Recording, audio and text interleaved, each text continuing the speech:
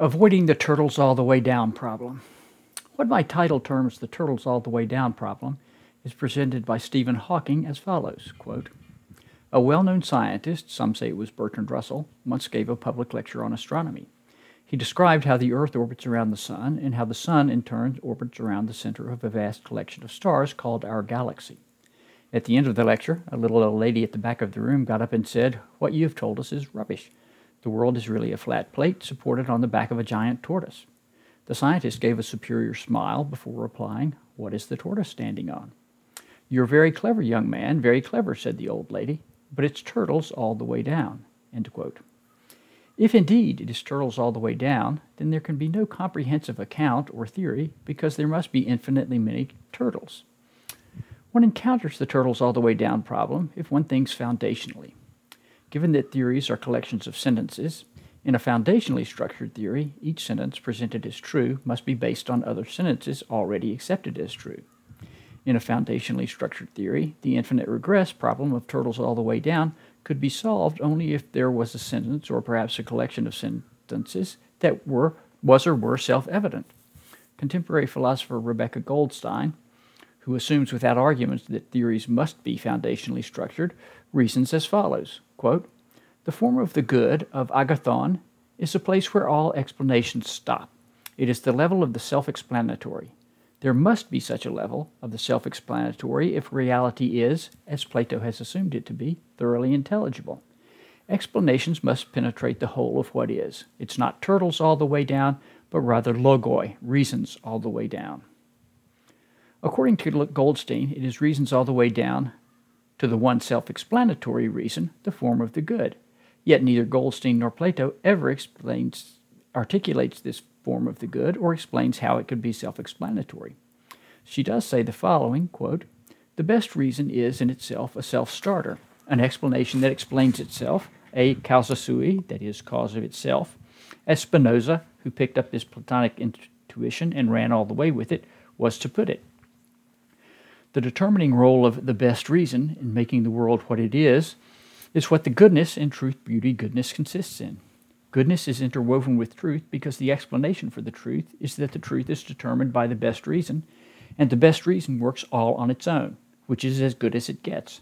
The truth, being determined by the best reason, is ultimately capable of explaining itself." End quote. Unfortunately, this is simply unintelligible. There can be no causa sui, no cause of itself, nothing that causes itself, because only something that already is can cause anything else to be. As Nietzsche puts it, the cause of itself would have to, quote, "pull itself by its own hair out of the swamp of nothingness into existence," end quote. Goldstein is willing to bite this bullet, quote, "The good is what bestows existence," he tells us in the Republic. Agathon binds the structure of reality, whatever that reality might turn out ultimately to be.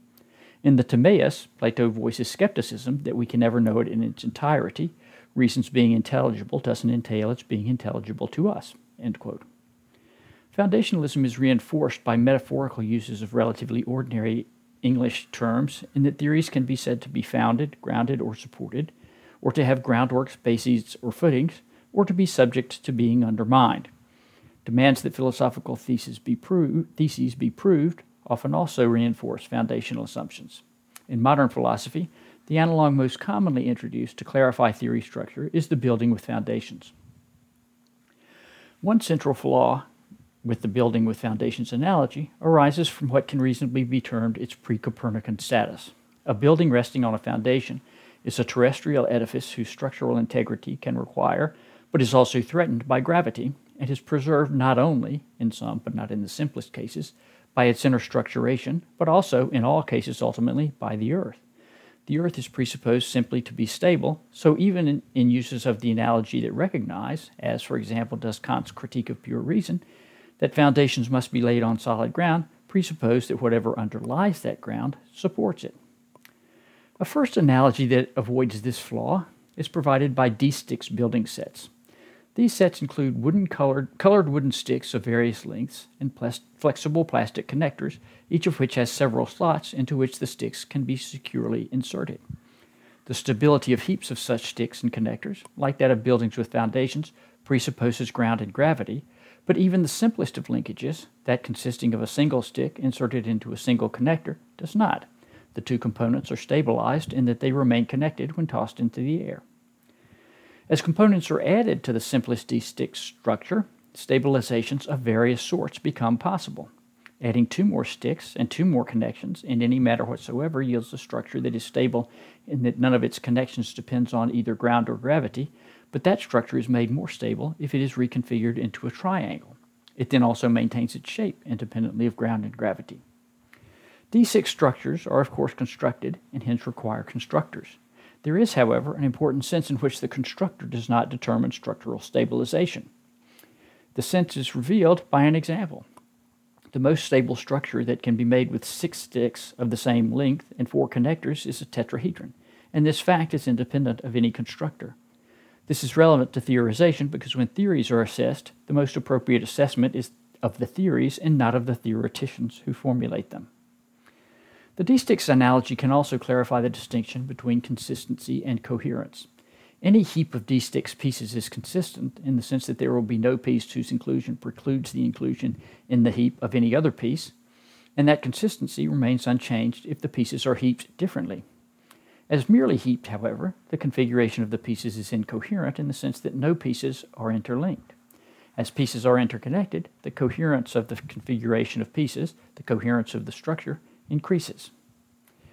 D6 structures, considered as analogs to theories, avoid some of the most important flaws of the building with foundations analog, but one important way in which they are disanalogous to philosophical theories is that their components can be definitively determined. They include only sticks and connectives.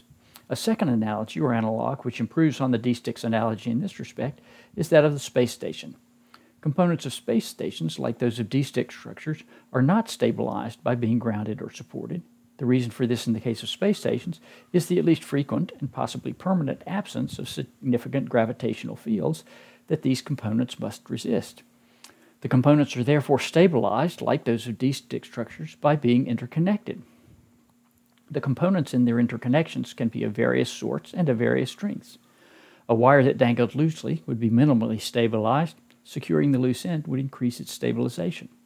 Wires or girders, for example, connected to many other wires or girders would generally be more integral to the structure than would those with fewer connections, in that their disconnection or removal would destabilize the station itself to greater degrees. Correspondingly, theses within theories structured as networks will vary in status in that some are more tightly and multiply interlinked and hence more central, whereas others are more loosely and less multiply interlinked and hence more peripheral. Alterations to relatively peripheral components of the theory can improve it, whereas if superior alternatives to central components were discovered, the theory relying on those components would presumably be an alternative theory. In addition, a space station like a theory could qualify as the best available at some specific time, but not as absolutely the best. The possibility of superior alternatives could not be excluded.